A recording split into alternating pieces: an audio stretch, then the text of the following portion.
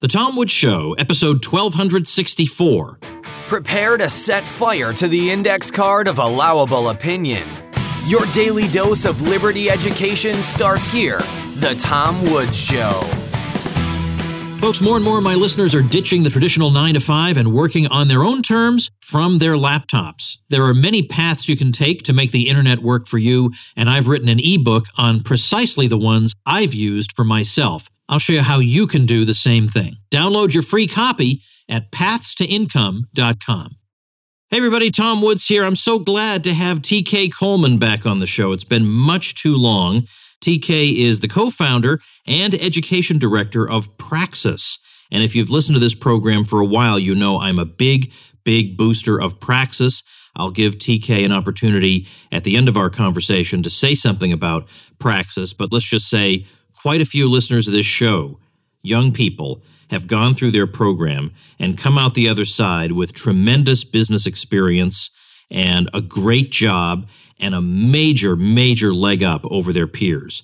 So it's very much worth looking into. I'll link to it at tomwoods.com/1264. And today, TK and I are going to be talking about something that he's working on, a little project related to the decision to go to college. And of course, TK is not saying nobody should ever go to college, but he is saying that the question is a little bit more involved than the sort of worshipful attitude toward college that pervades American society and probably all of the West.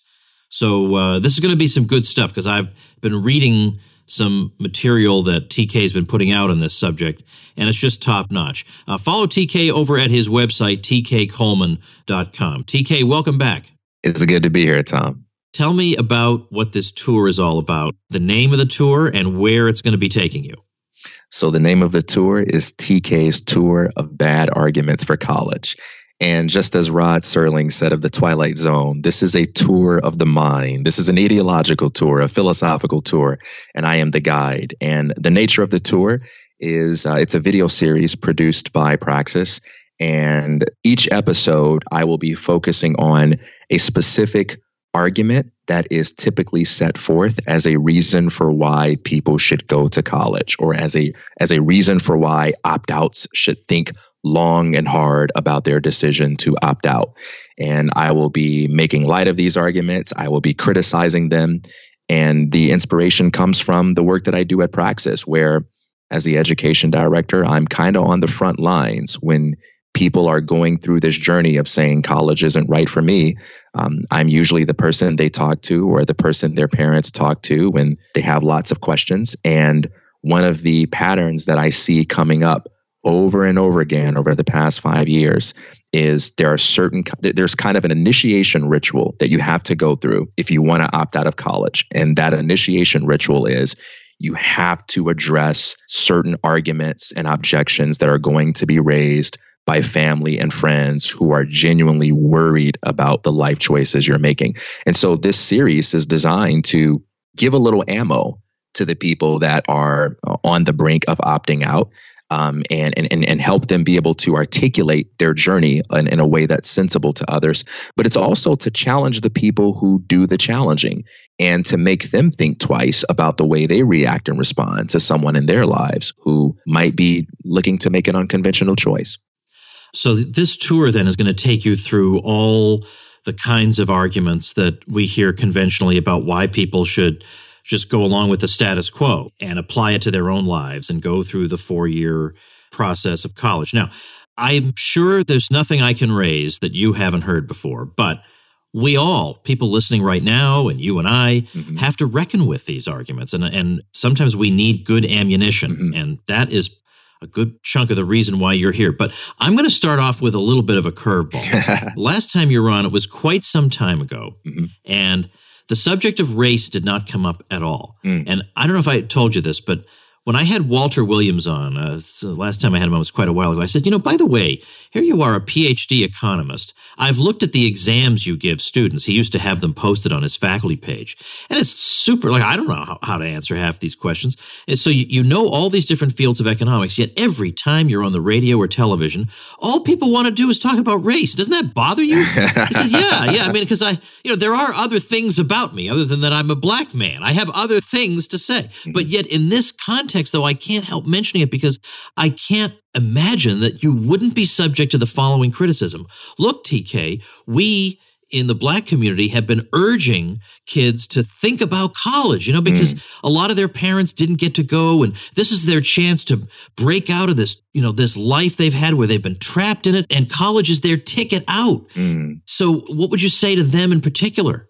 So first, let me address that broader issue of race. So it's funny. I think I feel the opposite of Walt Williams here, where I don't get to talk about race enough. And I actually find it to be a very philosophically interesting topic to discuss. And I think the greatest problem with race in America today is that everyone is so afraid of the subject, partly because we put race on a pedestal. We put it on a pedestal, and the subject is so heavily politicized that everyone is incentivized to run away from it. And I'm running towards it. I encourage your listeners to check out the series of conversations that I had with Steve Patterson about race, where we delve into a variety of topics. So I'm going to put this out there right now. If you ever want to just take some time to take a deep dive into a lot of things related to race, that's a conversation I am chomping at the bit to be a part of, because yes, I am a black man, and yes, there is more to me than my blackness, but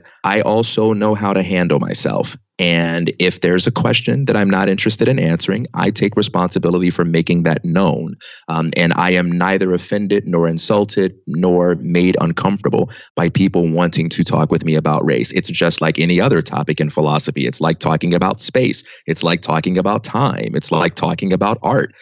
It's a reality. It's part of the world that we live in. It affects people. And it's very interesting. So I'm totally fine with that. But let's get to your more specific question. What would I say to people who say, hey, look, we fought so hard to be in this position? Well, the first thing I would say is that how hard you had to fight to get into a position says nothing either way about the value of the position once you get there, right? It may very well be the case that what you fought for is valuable. It may be the case that what you fought for never was valuable. It also may be the case that what you fought for was valuable at one point, and by the time you're able to attain it, it's not as valuable as it once was. All of those things are possibilities, and we can't assume one answer over the other just because we put a lot of effort to get into this position. So I think one major problem in many black communities, and I say many black communities just because there is no monolithic way of thinking for black people. There is no single black community with a single black leader. But in many black communities, one major problem is this sort of tendency to think that we have to hang on to something just because it took us a lot of time and energy to get into that position. And I say that's a terrible way to think about anything, not just college. But let's push the envelope a little further. I would actually say that thinking about opting out is even more important for Black people. And here's why.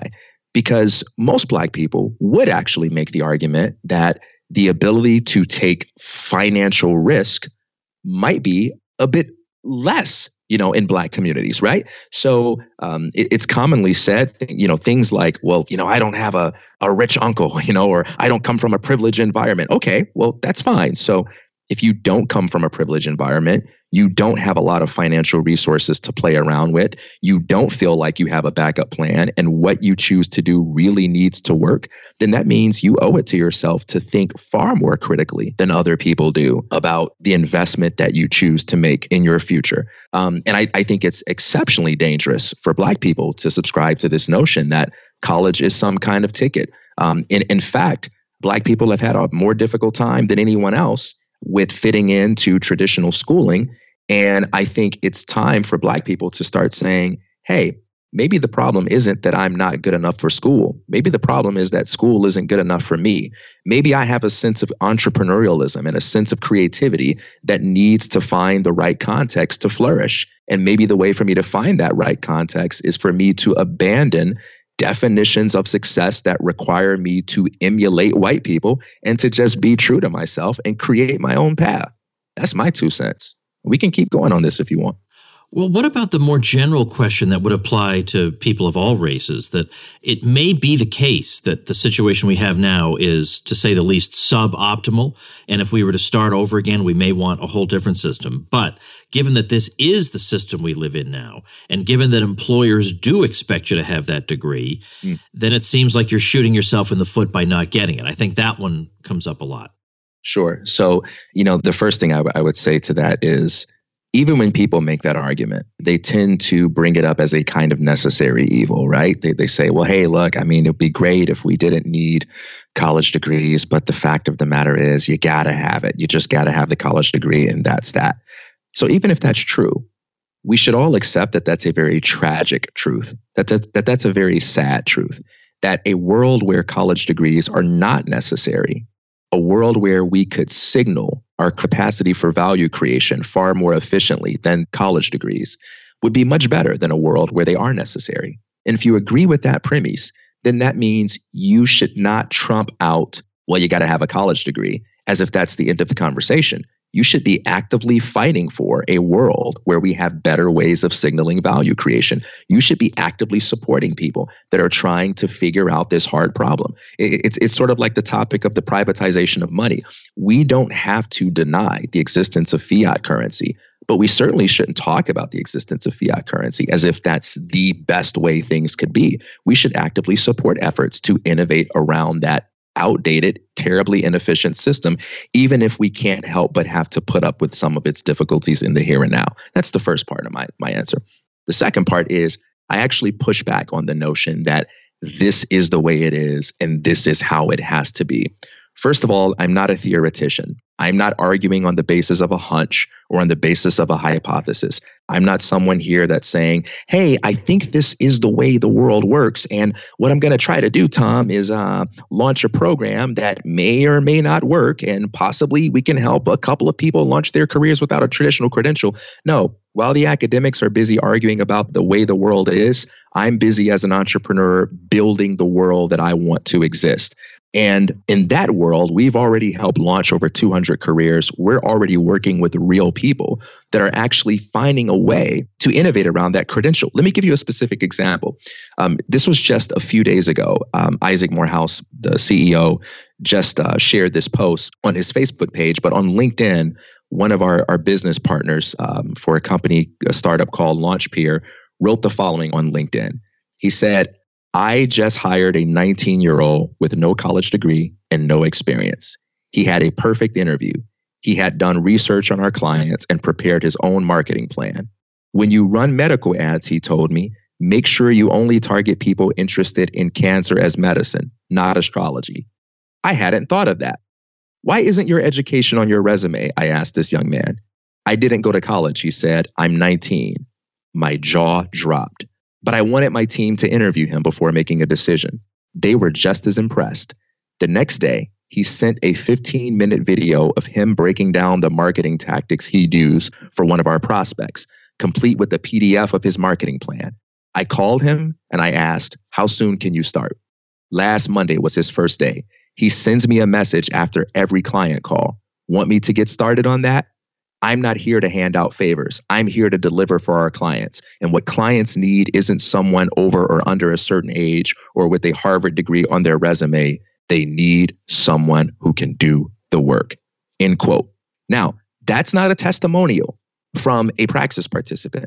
That's not one of the guys who works for Praxis bragging about the work that they do. That's one of the business owners who makes hiring decisions and chooses to accept apprentices from our program. That's something that is happening and something that we see over and over and over again every week. The world is changing. Yes, it is true that we live in a world where many people still require degrees, but you have to understand why that is.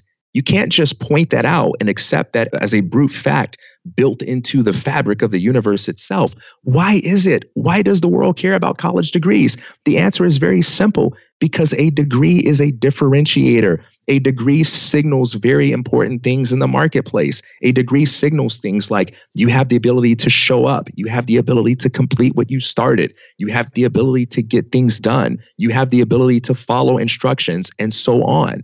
Well, if that's the value of a degree, and now we've understood why that matters, it now becomes possible to compete with that by signaling those very things in a more efficient way. And we live in an era where that sort of thing is happening. If anybody wants to read more on this topic and just kind of educate themselves on the different ways that our ways of signaling value are changing, I would encourage you to read a series of articles by Venkatesh Rao called Breaking Smart, based on the Mark Andreessen quote, How Software is Changing the World. And then I'd encourage you to read a book by Taylor Pearson called The End of Jobs that talks about the way the marketplace is changing, the way that we work is changing, and the way that we prepare people for work is changing. So, Tom, I would absolutely object that the system is not as people assume it to be. It is not one where degrees are required in some non-negotiable sense. As a matter of fact, yes. As a matter of principle, no. If a degree is the best thing that you can say about yourself, then yes, you need a degree. But we have proven over and over again that if you have a superior way of signaling value creation, the degree is negotiable every single time. I want to quote something you wrote in a Facebook thread. That there's a scary line. I want to, oh my gosh, that could be anything. But this is really, really great. You were having a discussion about this tour that you're doing, and you were inviting people to suggest to you the types of arguments that you might take on. And somebody actually said, just straight out, look, college may not be a good option for some people, but for others, it's very important. And that's the kind of argument you'll get a lot, is that, yeah, okay, maybe for some people it's not good, but for others, it's integral to their success. And I thought the way you handled this was just perfect. You said, this is precisely why it's useful to point out bad arguments for college. As you say, quote, college is not a good option for some people, unquote. But those same people are frequently bombarded with bad arguments for why they need to go to college to be successful. This whole discussion is not on an equal footing. We do not live in a country where we respond equally to college opt-outs. Our default reaction to most people who say they're going to college is one of support and enthusiasm. The default reaction to most people who say they're going to opt out is skeptical counterarguments. And those skeptical counterarguments, which are often terrible, is what I will be taking on. Wow, perfect. It's funny, Tom, because when a lot of people hear about my series, TK's Tour of Bad Arguments for College, they say things like, TK, this is like negative political campaigning. Why can't you just be more positive? Why can't you just focus exclusively on the positive things that Praxis is doing, or the positive things that other college alternatives are doing? And I say to them, okay, I promise to stop criticizing and mocking the bad arguments that people make for going to college. As soon as the hundreds of college opt-outs I work with on a daily basis let me know that the people in their lives have finally stopped interrogating them with those very same arguments. Here's the thing. To be a college opt-out is to be someone who has to address certain kinds of skeptical objections and concerns. And this doesn't mean they are victims, okay? This doesn't mean that some form of injustice is happening, but this is essentially what comes along with deviating from the status quo. Anytime you make a decision to go along with what is popular, what the majority of people do, you tend to face less scrutiny, which is why when people go on Facebook, and I see hundreds of these kinds of posts every year, and they say, hey, I just got accepted into the University of such and such. You see 30 plus comments that say, I'm so proud of you. Congratulations, right? Because that's something that we have learned to accept as, a legitimate way of taking the next step after high school.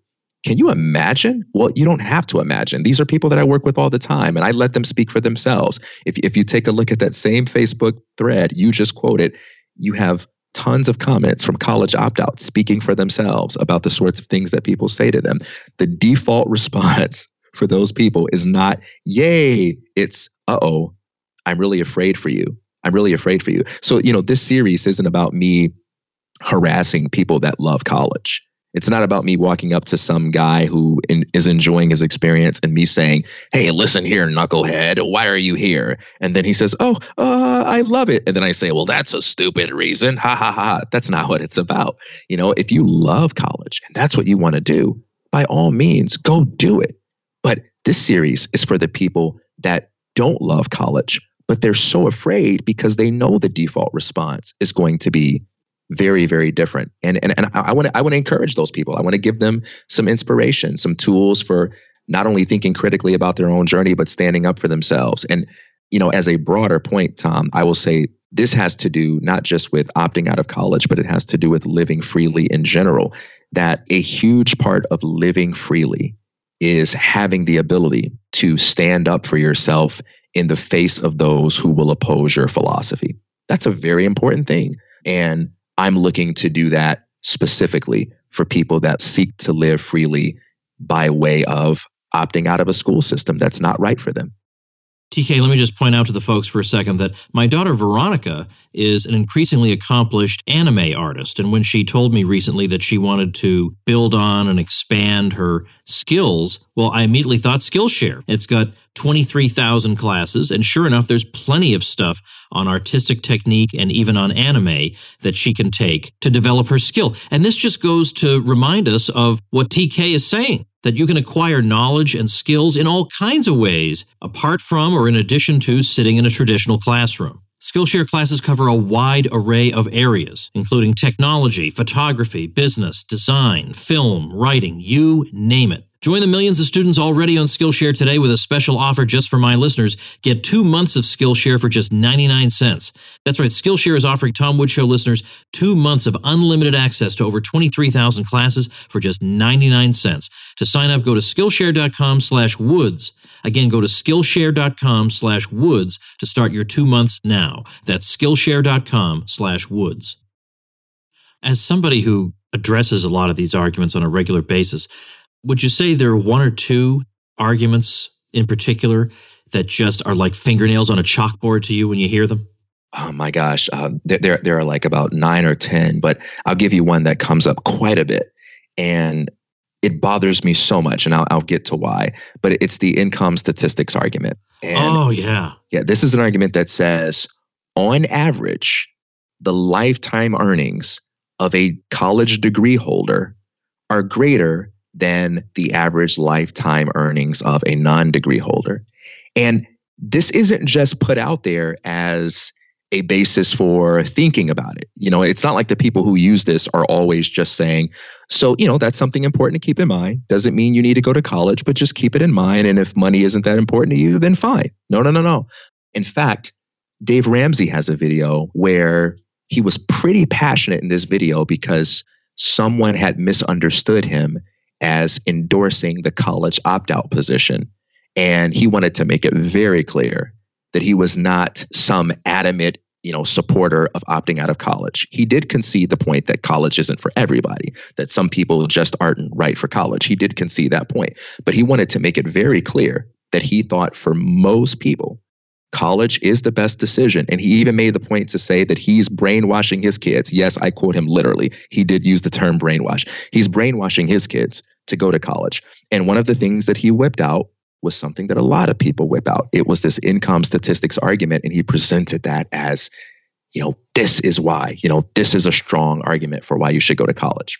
Now, what's interesting to me about that argument, and there are lots of people who have argued about it on factual grounds. They challenge the claim itself.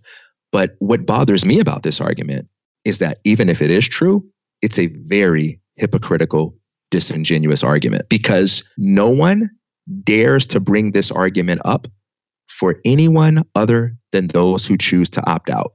I believe that if you really cared about this argument, if you really accepted it as true, first of all, let's back up and let's look at the logical structure of it. The logical structure of it is, if X has greater income potential than Y, then X is a more reasonable and responsible choice than Y.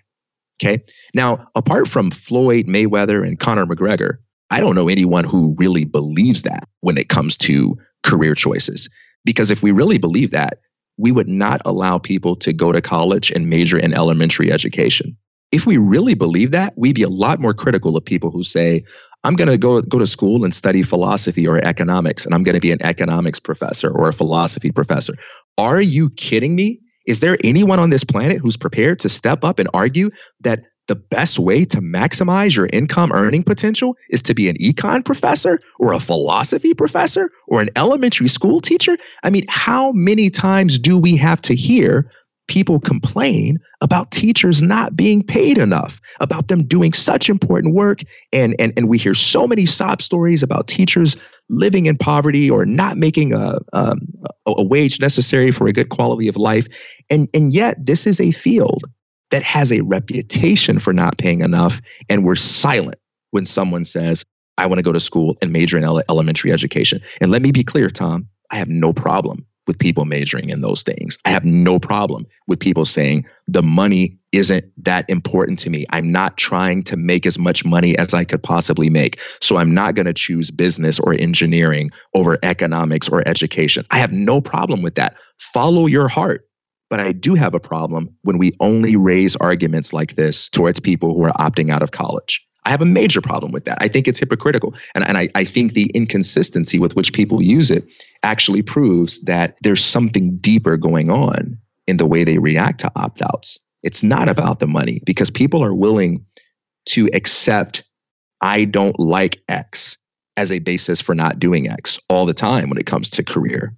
It's actually considered quite rude in everyday life to tell people that they could have made a lot more money or that they wouldn't be struggling financially the way they are if they had made different career choices. We don't allow people to say that kind of stuff because we understand that people care about things like finding the right fit, finding things that they feel called to do, finding things that are fulfilling, and when people decide to opt out of college, they're not just saying, I'm opting out of college for no reason at all. They're saying things like, I don't want to go into debt.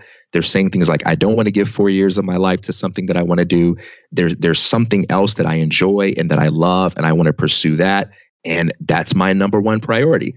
And if it's valid for a school teacher, it ought to be valid for an opt-out. I don't even need to address the income statistics argument. I can concede the point for the sake of debate and just focus on that aspect of things. I'd like to share one other thing. Oh, and by the way, of course, one of the key things in that whole income thing, I really do think, is they don't bother to think maybe they've got the causality reversed. Like these ambitious people are the type of people who would have earned a lot of money anyway, regardless of whether they went to college or did this and that. And that's just such a common way of screwing up a lot of arguments. Yeah. So in other words, the college system is going to take credit for this guy's increased income, but it could be that the guy's increased income and the fact that he's in college, these are signs of his ability. It's not that the college gave him that, it's that he already had that. That's why he's successful in college. He's going to be successful anywhere. But also, government is always looking to take credit for things. There'll be some already existing trend. Mm-hmm. And then when they create a regulatory agency and the trend continues, they give credit to the regulatory agency. They can never give credit to the actual people involved. So I want to, if you'll forgive me, I want to read another passage just because you've got so many good ones. And I like the way you dealt with this, because sometimes I have to be honest, when I encounter people who disagree with me, sometimes I'm able to have a nice, friendly conversation with them, as I do here on the show. And other times I just want to rip their heads off. And so you are such a model to me as to how to handle these situations. So you wrote this, and I thought this was just beautiful. You said, something new has become clear to me. People instinctively react to criticisms of bad arguments for college because their framework can't make sense out of why you would do such a thing, unless you were, one, trying to make people feel bad for going to college, or two, trying to convince people who are happy with college that they should do praxis instead. My daily work with dropouts has blinded me to the fact that most people just don't have a clue about what opt-outs really go through. They don't realize that to be a college opt-out is to be a person who constantly has to answer bad arguments for why they should have gone to college instead.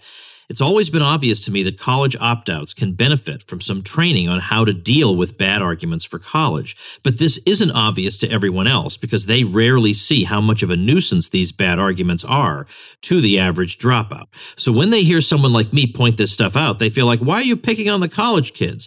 But I couldn't care less about changing the minds of people who are happy with college. I'm interested in preparing opt-outs for the real world. And in the real world, you're going to get grilled for being an opt-out with all sorts of challenges challenges that your college attending peers won't typically have to face. Knowing how to deal with that is a part of the education experience. Wow. Yeah. There's so much that you and I do. I mean, the praxis thing is the most obvious in your case, but you and I have very unconventional ideas about a lot of things, and not just unconventional, but I mean, they really go against a deep-seated grain. They go against what everyone has been taught is good and right and acceptable and normal. And yeah, you got to go through your whole life explaining yourself to people like this. I just learned the concept. Michael Malice has to explain everything in the world to me half the time. I'm so non-hip. But the idea of I'm glad you brought him up, though, by the way, because Michael Malice is one of the best at knowing how to handle trolls, knowing how to stand up for himself. Yeah, but go ahead. That's right. But he doesn't do it in a TK Coleman style, put it that way. But anyway, I bring all this up because Michael was just telling me the other day about I only now see it. I've seen it, but I didn't know what the NPC meme was. The non-player character, like in one of these role-playing games, he's the guy who, it's totally unrealistic. It's a game. So 24 hours a day, he's in the weapons store ready to sell you weapons, but he's not really a playing character. So he doesn't really have thoughts of his own. And so we've adapted that to talk about people who every word out of their mouth is like a government cliche, and every word out of their mouth is just an unexamined premise. And so this whole college thing is like the ultimate expression of the non-player character, the NPC, and you got to learn how to deal with that. And I think the way you answer this person is just speaks to a profound issue that the opt-out has to deal with, which is that you're not just saying the minimum wage is too high or something. You're really going at what some people consider to be almost a sacred kind of commitment. The education system at any level is the closest thing we have to an established church in this country. I totally agree with you. And if you truly want to say, I support alternative education, it's not enough to just give lip service to the idea of multiple ways of educating people, or lip service to the idea that, hey, different people have different needs. It also means you support the process of equipping people who take alternative paths, equipping them with the ability to articulate and defend their point of view so that they can develop a sense of confidence towards the resistance they will face from a society that's been conditioned to react to them in a fear-based manner. So something, I think we talked about this in my first episode, but I'm the son of a pastor and I grew up in the church. And I had an interesting experience with religion. Growing up in the church, I was pretty sheltered and only interacted with Christians for the most part. And so my beliefs were, for the most part, unchallenged by the kind of skepticism that you would face if you go on a college campus or you have a philosophy professor that's an atheist. I didn't encounter that kind of stuff in my early childhood or in my teenage years. I went to Catholic school and high school. And so I was pretty insulated from belief. Wherever I was a part of the majority as far as my Christianity was concerned. Then when I went to college, it was an entirely different environment. My faith was challenged and tested on all sides. And that's when I, discovered this discipline of philosophy known as Christian apologetics. And Christian apologetics is, you could say, a branch of theology, rather, that focuses on offering a defense of the Christian faith. It helps equip Christians with the kinds of things they could say to someone who challenges, their faith. And it's based on a verse in the Bible that says, always be ready to offer a defense or an answer to those who demand an explanation for the hope that is in you. And this concept of apologetics, it doesn't just extend to Christianity. It extends to any kind of point of view, whether it's homeschooling or unschooling, college opt-outs, libertarianism, anarchism, to any view that is expressed in or lived out in an environment where you are not the majority and you do not have the luxury of just blending into the background. And I think that's an absolutely vital need that we have to teach people how to stand up for themselves, how to assert themselves. And the better you can do that towards others, the more confident you feel in your own life choices. But here's something else I want to say about this, Tom, because this actually brings together your earlier topic of race and this whole bit about how the conversation isn't on equal footing and people who opt out tend to face more scrutiny. I sat back and I thought about this for a while because I had a number of people react to me by saying, I don't get it. Like, do people really ask you this kind of stuff? Is this really a problem? In fact, I just recently had a conversation with someone who works for TED Talks, and they were talking to me about possibly doing a talk. And we're talking about the work that I do with Praxis. And one of the questions that came at me was, do you really think in this day and age that someone who chooses to opt out of college is really stigmatized? Everyone that I talk to seems to be pretty open-minded. They accept the fact that the world has changed, that things are different, that there are lots of different alternatives to college. I don't see who's making a fuss about this. And that was a really tough challenge for me because I had taken it for granted that what's obvious to me based on the work that I do is obvious to everyone else. So here's an analogy based on my own personal experience that I think captures it pretty well. So I'm in an interracial marriage. And I think opting out of college is a lot like being in an interracial marriage. What do I mean? If you were to take a survey and ask people if they thought it was okay for two people of different races to marry each other, most people would say the politically correct, the popular, the acceptable thing, which is, I don't care. It's none of my business, right? As long as two people love each other, whatever, It's a pretty uninteresting question. This is 2018. This isn't the 1950s. We're at a time where it's no longer illegal for people, in certain states for people to engage in interracial marriage.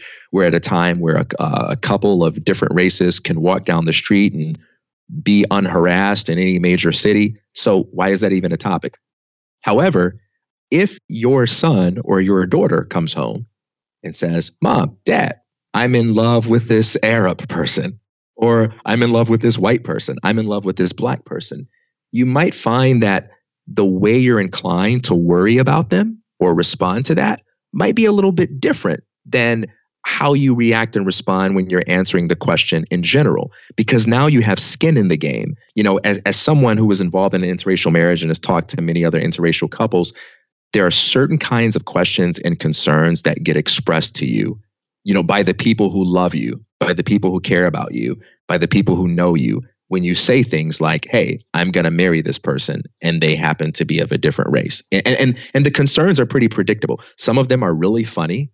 Some of them are really annoying. And some of them are borderline offensive. But you talk to anyone in an interracial marriage and they'll tell you, oh yeah, I know exactly what you're talking about. But you don't see that stuff when you're having the conversation at the level of theory. And it's similar when you're dealing with college opt-outs. If you just go talk to a college professor or an average parent and say, are you okay with the general idea of college not being for everyone and some people dropping out and pursuing alternatives? Everyone's going to say, yeah, different strokes for different folks. But where the rubber meets the road is when one particular person comes home and says, Mom, Dad, I don't think college is for me. When it's your son, when it's your daughter, when it's your nephew, when it's your niece, when it's your neighbor's kid, the instinctive responses you have are a bit different because you have skin in the game. And so going back to that quote that you referenced, I was blind. My career is a blind spot because every day I'm the guy that's talking to these parents. I'm the guy that's talking to these people that are on the brink of dropping out. And they're the ones who are telling me, this is the stuff that people are saying. How can I deal with that? How can I respond to that? How can I explain myself? And then after having those conversations, I go out into a broader world that says, oh yeah, I don't care if people drop out or not, because in the broader world, they don't have that skin in the game. Does that make sense? I think that's a brilliant analogy. Absolutely. It's easy for people where it's not somebody who's close to them involved. Of course, in the abstract, sure, do what you want. But as soon as it hits home, it becomes not my kid. Yeah, absolutely. Absolutely. So as we close, let me first ask, the videos you're going to be making, how do people view them? So you can go to the Praxis channel on YouTube. You can actually subscribe to our Discover Praxis YouTube channel, and I'll share the link with you so you can post it whenever you share the podcast. We just launched the series last week, and we have one episode out where I address the argument that you need to go to college in order to find meaning, because if you don't go to college and you do some training program, you might become skillful, but you'll risk becoming just another well-paid drone. So I actually address that argument in the very first episode, but you can check them out on our YouTube channel. All right. So that I'll link to at tomwoods.com/1264. And then give us, I mean, I can't have you here and not say a little something about Praxis, which I support wholeheartedly. Can you give me a 60-second elevator pitch for Praxis? A 60-second elevator pitch. So Praxis is a career launch program that helps people launch their careers without a traditional credential. We believe that the world is changing and that there are superior ways to signal your ability to create value for others without jumping through the hoop of the traditional gatekeepers and without relying on a credential. And we believe that it's difficult to do on your own. And because the world hasn't fully caught up with this view, it can be a challenging thing to do, which is precisely why we created a program that offers community support, coaching, and an apprenticeship experience, and a professional development curriculum that helps people do this with guidance, with structure. And so participants go through a 6-month boot camp. And after the boot camp, they do a 6-month apprenticeship at a startup where they learn how to create value in the real world by actually doing it. And the whole time they're getting coaching and support so that they can learn how to do that for the rest of their lives. So it's not just, we're going to give you a job, but we're going to help you develop a mindset that allows you to create value and create opportunities for the rest of your life. Wow, pretty good, pretty good. I've had a number of success stories from Praxis who have been guests on the show and whom I've known in person, and people who found out about it through my podcast and are really excited about it. It's a brilliant idea. It's one of those ideas that when how old is Praxis now? Years.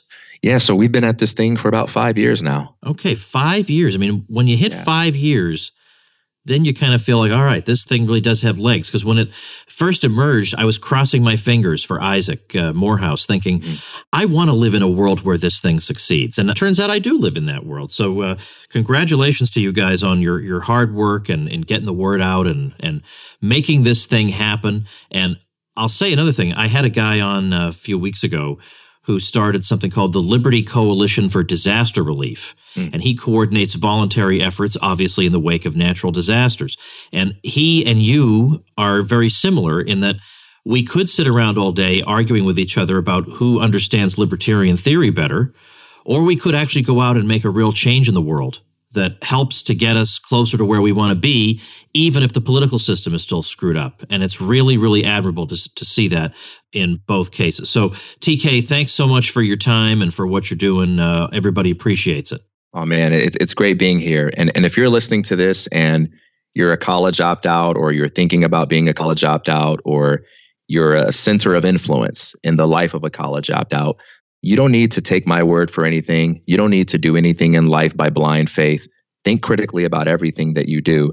But if you're looking for a community, a coaching experience, a real world professional experience, if you're looking for a place that you can call home, where you can get the support that you need, because your dreams are just as important as the dreams of all of those college students who get the easy praise when they announce that they're going to college. If you're looking for an environment where you can be supported and you can be guided, all I ask is that you look into Praxis and give it a hearing.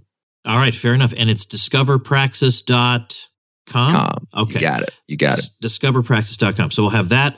We'll have the YouTube channel with the video series linked at tomwoods.com/1264. And thanks again, TK. Always appreciate it. It's always a pleasure. I hope we can talk about race someday. Yeah, that'd be great. Thanks so much. Cheers. All right, folks, remember, if you like and appreciate what I'm doing, make sure and join me as a supporting listener. You will not believe all the goodies you get as a supporting listener of this show. More and more goodies still to come in 2018 and beyond. I've got some ideas for more things to make the program even better. But everybody swears by my private group where we chit-chat and plot and learn from each other. It's just a wonderful, wonderful community. The only thing it's missing is you. So check it out at supportinglisteners.com, and I'll see you tomorrow. Become a smarter libertarian in just 30 minutes a day. Visit tomwoods.com to subscribe to the show for free, and we'll see you next time.